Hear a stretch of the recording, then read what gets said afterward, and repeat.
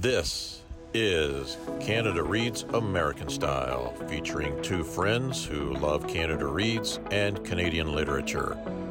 Welcome our host Rebecca from Michigan and Tara from Ontario.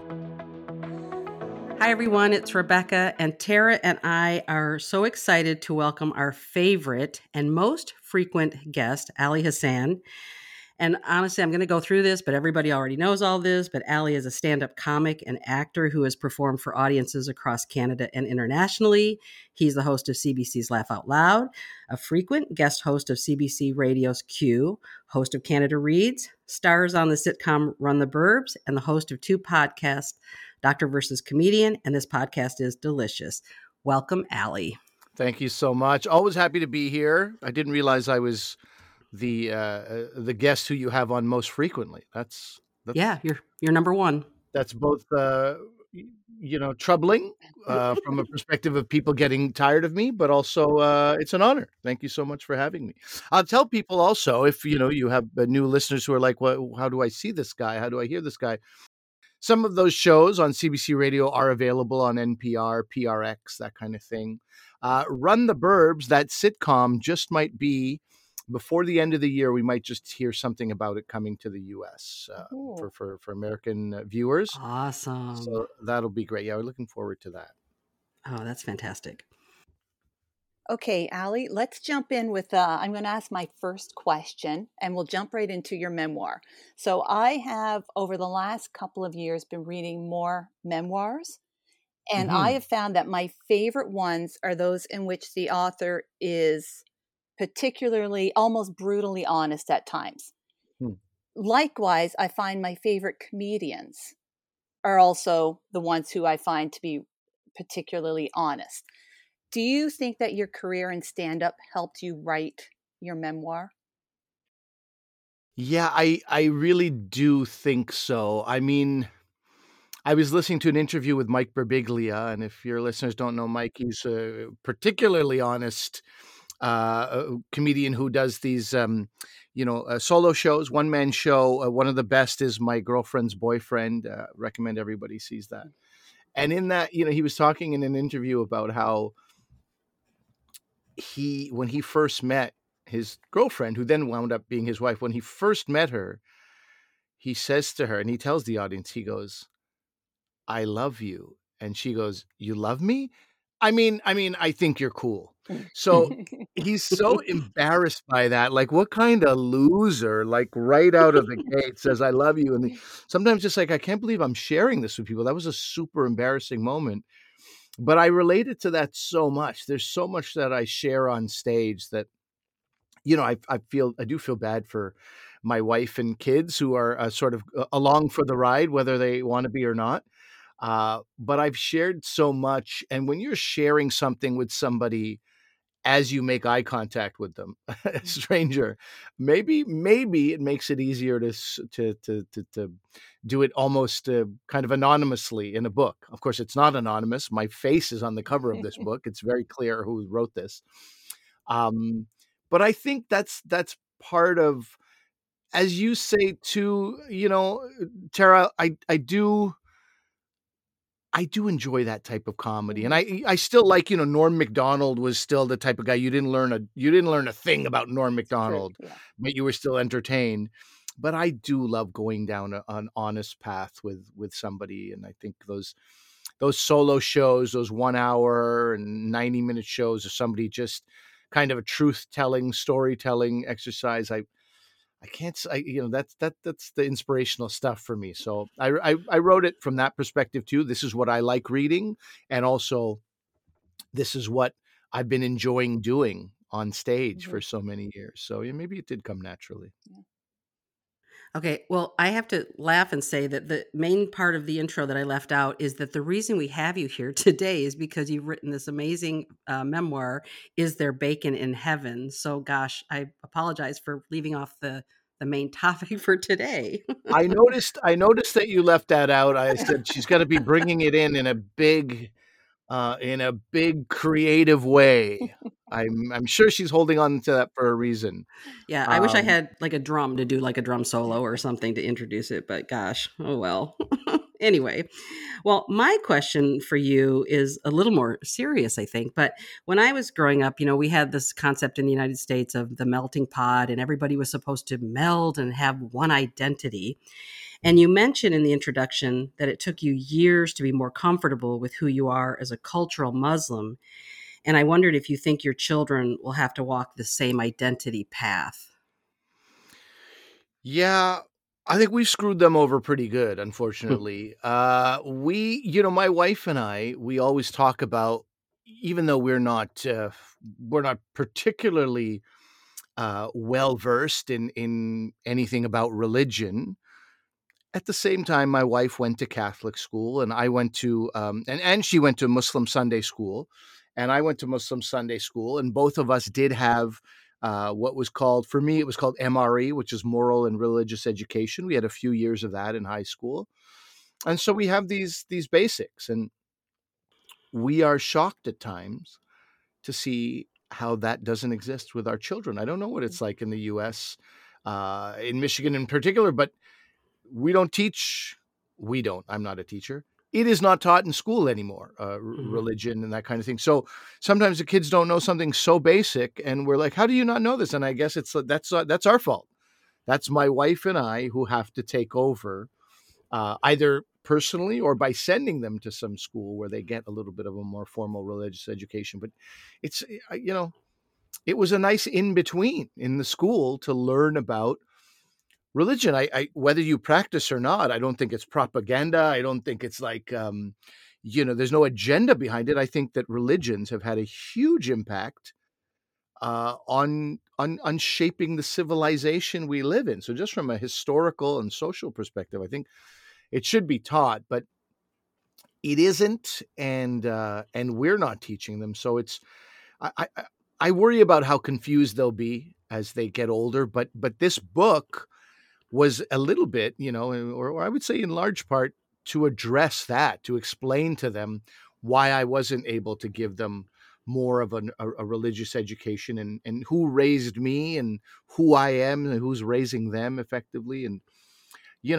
again, I say it in the book, this may not answer all your questions, but it might help explain why you don't have your questions getting answered.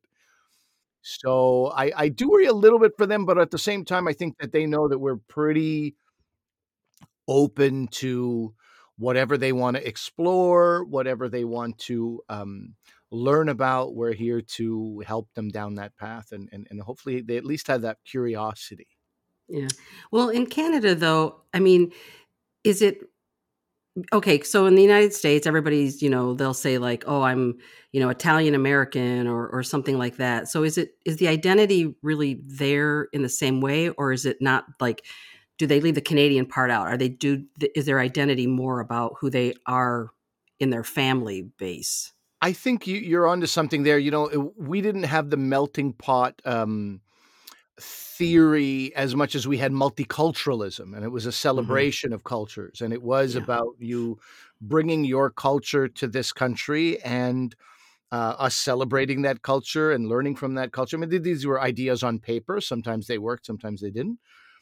But yeah, I know plenty of people who, I must say that growing up, I grew up in the province of Quebec, and Quebec is refer to themselves as a distinct society from time to time. It's pretty a unique place from a number of perspectives. So I would say I was a Quebecer sometimes. I would say I'm like a Pakistani Quebecer. I would say I'm a Montrealer. I would say, Muslim.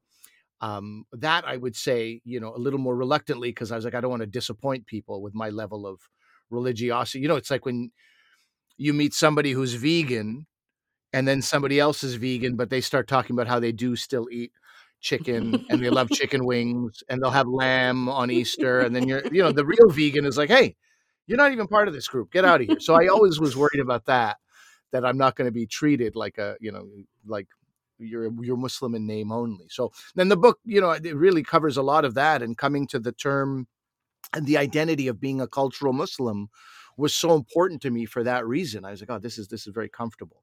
But getting back to your question about Canada, I think, for a lot of people, myself included, the Canadian part of our identity was either assumed or not mentioned. Mm. And that certainly doesn't apply to everybody. But I think I've met a lot of people who will just simply sum it up as, I'm Italian, I'm Jamaican. Yeah, I like that. Yeah, I prefer that. Yeah. Thank you. Okay, Ali, you're going to tell I'm a fan of comedy because my next question refers to comedy again. And in your memoir, you refer to comedy as the great equalizer, which I thought was just a really cool statement. Could you expand on that? Yeah, and I think that applies more in Canada than it does in the U.S. The province of Quebec, again, another distinct thing about Quebec, we do have a star system, similar to America and the way comedy is in America. You definitely have a star system. In the rest of Canada, it's not really a star system. It's a lot of comedians.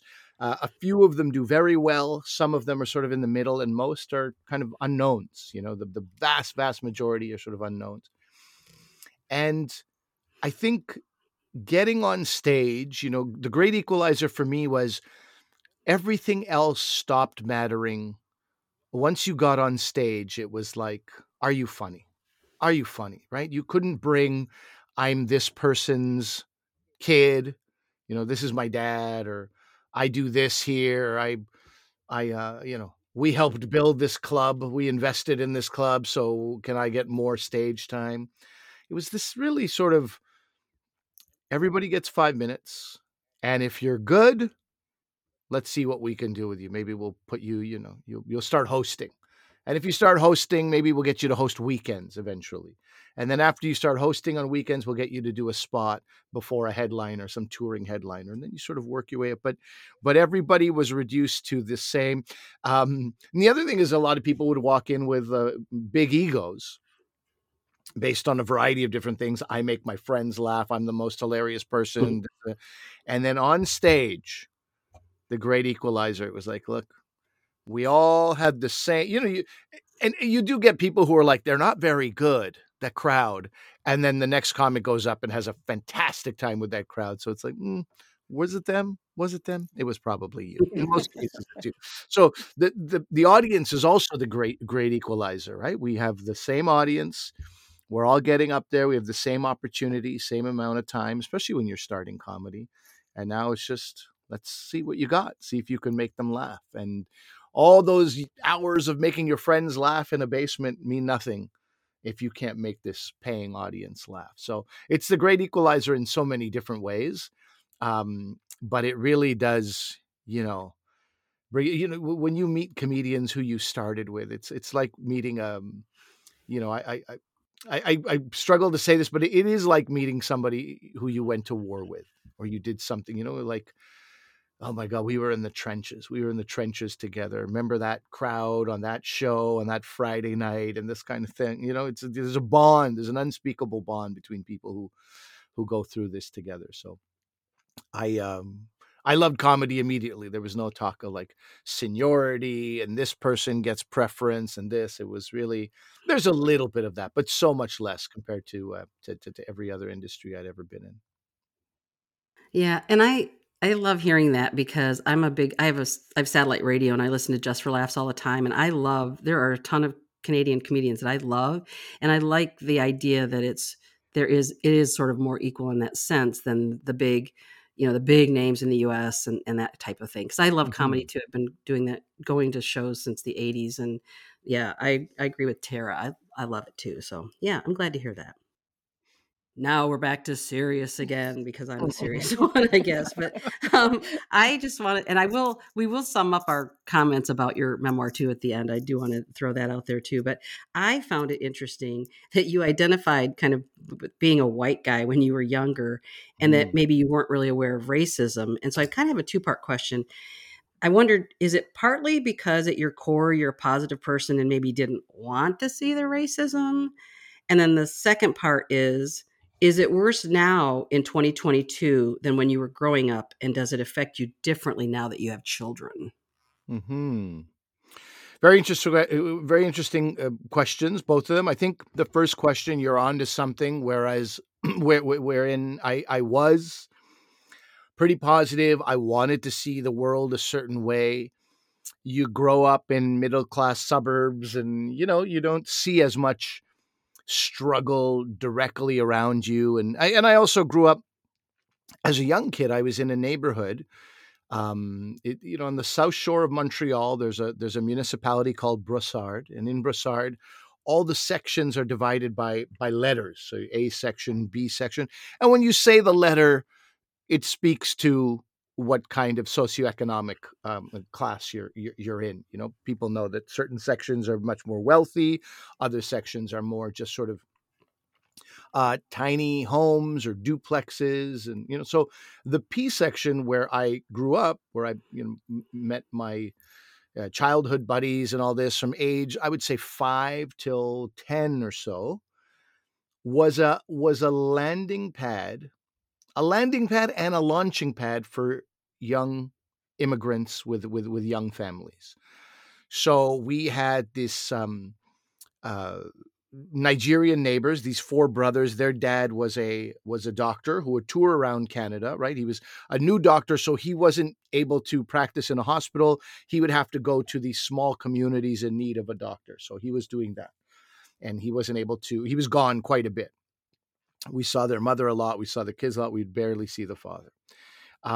These other, so they were Nigerian originally. Then we had these Indian Hindu families close to us. That was my friends Manish and Bhavna, who I grew up with, who are my friends today. We had Vietnamese neighbors. We had this other couple. The mother was from Kentucky. The father was from Pakistan.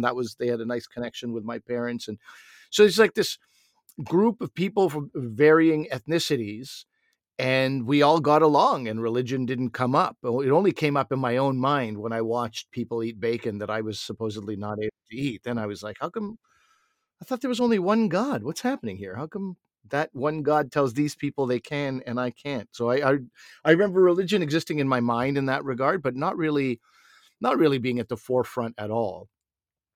So yeah, I think probably I didn't see racism. I didn't want to believe it. And then once you get to your teens, people are sort of a little more comfortable. They're pushing their own boundaries of what they can say and get away with, right? And so then you would hear it more often, and then it wouldn't affect me as much until I had some knowledge of what it means when somebody calls me some particular racial slur, and I would see it a fair amount. And your question is it worse now?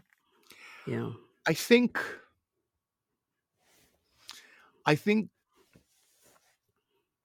it's similar, because it feels worse now because people are emboldened when you have certain people in power who say things that, makes it sound, and I'm not just talking about Donald Trump. I'm talking about, leaders in Canada as well, and in Quebec, where I'm from. People say things and you're like, that's your inside voice. Why are you letting that out? You shouldn't be saying that out loud. So people feel more emboldened to say the racist things they've always been thinking. So I don't think racism was just created in anybody. I think it's always there, and it's like, okay, I always thought that, now I can say it out loud. So we do have that effect a little bit. Mm-hmm. But also, I think I've reached a place, if somebody was racist to me when I was younger, it felt like it fell upon me to change their mind. And sometimes that meant getting in a fight. And sometimes that meant saying something racist back to them to let them know that that's not appropriate. I have a completely different perspective now. I know, I feel like people know what's appropriate and it's not in general. And when they're saying it, they're usually saying something to get a rise out of you. They're saying something because, whatever, their father probably didn't hug them as a young person, and this is how they get attention, whatever the case is. But now my perspective is more like, I don't really care what you think. Why would I let the thoughts of a complete stranger affect me in any way? We just had this conversation recently. I was at a hotel in Halifax. I was going to Newfoundland on the far east coast of Canada, and the winds were too bad, so the plane turned around and we landed in Halifax, Nova Scotia. So it's a bunch of people headed to Newfoundland who are now in this airport hotel in Halifax. And we're all sort of gathered around the bar and, got this surprise extra day in our visit, in our work schedule, in our holiday, whatever it was, at a hotel. And this one couple starts telling me like, I've never cared for Indian people. Oh, And I thought her husband might be like, honey, take it easy. And he didn't at all. He was just kind of nodding in agreement. They were asking me where I'm from, and I say, Pakistani. My family comes from India. Oh, that's interesting. Yeah, we've never really cared for Indian people. And this other woman looks at me from beside me and is like, are you going to let them talk to you like that? And I just laughed out loud. I was like, you people, these are people in their 60s. I'm not going to get them and change their mind. If they think they can say that out loud directly to me, I just had to laugh. I was like, this is hilarious to me. And this other woman, who was a white woman, was horrified and wondering what I was laughing about. But I'm like, this is people for you. I'm not, I would rather write a book and humanize somebody who's Muslim and remind people that we have similarities more than we have differences, remind people that Muslims are not a monolith. I would rather do that on stage, on screen, in a book, rather than interact with somebody who I don't really care about their opinion anyway. It's no different for me from my friends who become those social justice warriors online and try to change people's mind online. And it's like, it's just not going to happen. And you're kind of disrespecting your own time when you get into these, right? There's very different to have like a fruitful, honest conversation at a bar, but with somebody who is so out of touch with things that they can and can't say, or somebody who's deliberately hateful, I couldn't care less anymore. Yeah. Oh, I love that response. Thank you. Yeah. Wow. Yeah, me too. I'm going to veer again, Allie. So veer all you like. So I grew up listening to radio. So I grew up in Newfoundland. So I grew up listening to Jigs and Reels on Sunday morning. And then when I hit university, I started listening to CBC. And that's my history. Like, I loved radio. I'm now an avid podcast listener, right? Oh, and you yourself are the co-host of 2 podcasts, the Doctor versus Comedians, and this podcast tastes delicious, right? That's correct. Yeah. And I'm going to do a little aside and thank you for introducing me to Hannah Gadsby, because you guys spoke about her on Doctor versus Comedian. And then I was like, I have to check her out. And she is now one of my favorites. So that's so great. She's amazing. For the same reason that I mentioned about the honesty in comedy that you have, she also obviously has it. Oh, so much so. And in her memoir, which I don't know if you've read yet, but I haven't. I didn't know it was out. That's great. Yeah, it's amazing. So, sorry, that's my little aside. Yeah. But are you surprised, as now a co-host of 2 podcasts, and you're also involved on radio and have been in the past, are you surprised at the popularity that podcasts have taken? I'm really not. I mean, it goes back to what both of you were suggesting about people liking honest comedy and honest shows. And, when you like honesty and you like storytelling, that's already like, nothing beats radio. Nothing beats the intimacy of that medium when it comes to storytelling. It's so directly in contact with you. And this is the funny thing, because I work for CBC, which is the Canadian Broadcasting Corporation, and there's CBC television and CBC radio. And, people on radio are like, ugh, television, why would you? And people on television are like, oh, radio, how pedestrian. Television is like, because the people in television work very hard to create all these sets and all these designs and camera angles, and they work incredibly hard. And there's a lot of money in it, and it feels like this is radio. That's just some person in front of a mic. But I mean, what's great about television or working in television is can also be a huge distraction, right? Mm-hmm. When I'm watching somebody on camera, I'm also looking at their outfit. I'm looking at things that I don't even know I'm looking at, the background and things they do with maybe the way they wrinkle their nose or their forehead, and all these things you're picking up hundreds of things that you don't even know about. But radio, What a direct, Yeah. beautiful, intimate connection. I can't speak highly of it enough. I'll just tell you something, Tara, just going back to your, radio upbringing. One of my goals, and I'm not much of one to sort of have a vision board and manifest things, but I do write out goals for myself every year. What do I want to accomplish this year? And I would say 4 out of 10 things get accomplished, and the other 6 are like, okay, push that to next year, hopefully then. Yeah. And some just drop, and you don't want that as much as you did. But one of my goals for a long time is to get on a show called NPR with Terry Gross. Yeah. And the most bittersweet thing would be if I get on NPR, and Terry Gross is off that week. All due respect to David Bianculli, who is fantastic, but it was CBC Radio and it was NPR from VPR. Vermont Public Radio was the one who would carry it, and I live on the South Shore of Montreal, which is just a half an hour, 45 minutes tops from the Vermont and New York border. So we would get public NPR from upstate New York and Vermont. And that show, NPR, those interviews, I mean, I wouldn't be surprised if I learned how to interview just by listening to years of Terry Gross. I just loved her. I loved her curiosity. I loved her questions. And I mean, that's a weird goal to have. While other people are like, I want to perform at the Apollo. Excuse me. I want to perform at the Apollo, or I want to, be on Fallon. I would love those things. Yeah. But part of my thing is really NPR, fresh air with Terry Gross. That's something that I want. So these are the things that kept me company in the car on long drives and in these like misguided long distance relationships that I was in. I would get there bolstered by my time listening to radio and beautiful conversations. So your original question is, am I surprised about the popularity of podcasts? I might be surprised at how, people say everyone and their mom has a podcast. Like maybe I'm surprised at how far it's gone, but why not? You know what I'm most surprised about?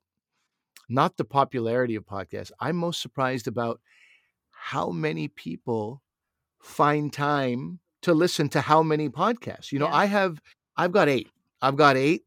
And to add another one, I need to subtract 1. I mean, I got to delete a couple to add a few more. There's just not enough time in the world. Whereas I know people who've got, I don't know, over 20 at the same time, and they're listening here and there. And so I'm just like kind of confused about where you find the time to listen to all of those podcasts, but it is incredibly impressive. And it speaks to the popularity of podcasts because one person, it's not like, you listen to K-Rock FM every morning. It's like now you can, in the 3 hours that you listen to, whatever, either a music radio station or something like Howard Stern's, and people take that time and listen to 5 different episodes of a podcast in a day or even before noon. And I'm baffled by how people have the time for that, but I am very impressed, and I obviously welcome it as a co-host of 2 podcasts, at 3 if you count my CBC radio ones, which are also in podcast form. Yeah. Well, I just want to kind of sum up, and I'm hoping, Tara, I'm kind of putting her on the spot a little bit, but I want us to both kind of acknowledge the memoir and how much we loved it and what we kind of loved about it. And I just want to say, after I finished reading it, I kind of said it's a love letter to your children, because I thought, man, if you were my dad and I had this book to read at a certain point, like young adult or adulthood, I would just be in love with this whole story that you told. Like every aspect of it, there's humor, there's insight, it just shows who you are as a compassionate, positive minded person. And I loved all the stuff about your dad, because there were times my dad was similar in some ways to my dad is similar to your dad in some ways. And I was laughing about that, and I could feel some of the frustration about it. But I think you just did a super, super job. And thank you for sharing your story. And yeah, I can't recommend it highly enough. And I don't know, I think we should start some kind of a movement to get Terry Gross to interview you. I think that we need to push for that. I would love that.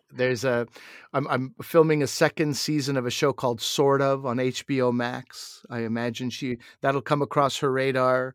And then, Run the Burbs, hopefully will come across her radar when it does get into the U.S. And yeah, maybe the title of the book will be enough to entice her as a woman who grew up Jewish, and also we have this strange relationship. We share that strange relationship with bacon, with a lot of Jewish people. So who knows? I wouldn't rule it out, but it would be quite fantastic. And I appreciate you saying that. People have been asking me, it seems it's like it's a common question for an author to be who is the book written for? And it feels a little bit like a corny sales pitchy answer to be like, it's written for almost everyone.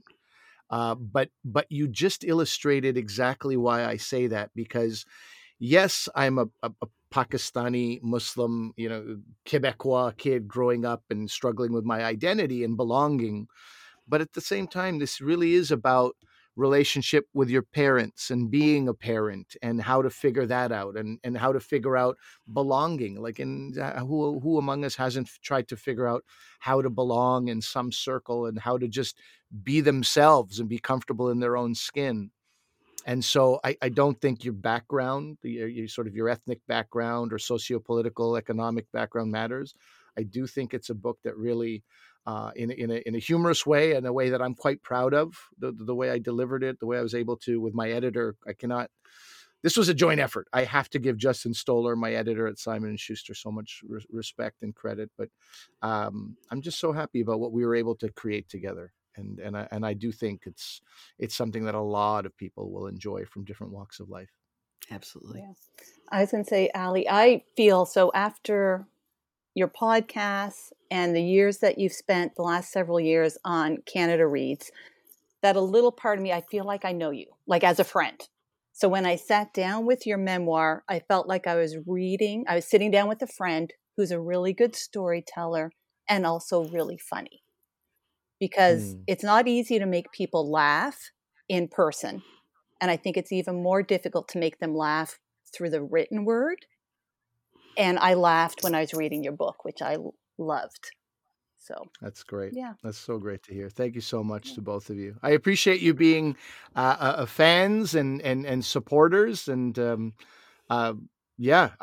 Amazon, whatever books. If you go to Simon & Schuster, and look up my book, Is There Bacon in Heaven? You can see, now I'm struggling to remember, Barnes & Noble, Amazon, a bunch of different booksellers are carrying the book in the U.S. So I hope nobody has any trouble getting it. We've tried to make it as widely available as possible.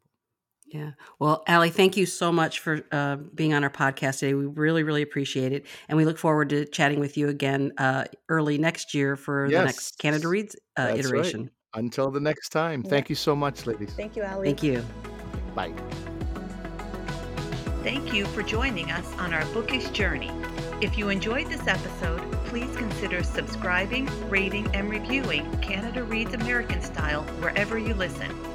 You can connect with the podcast and Rebecca on Instagram at Canada Reads American Style and with Tara at On a Branch Reads. Until next time, keep reading.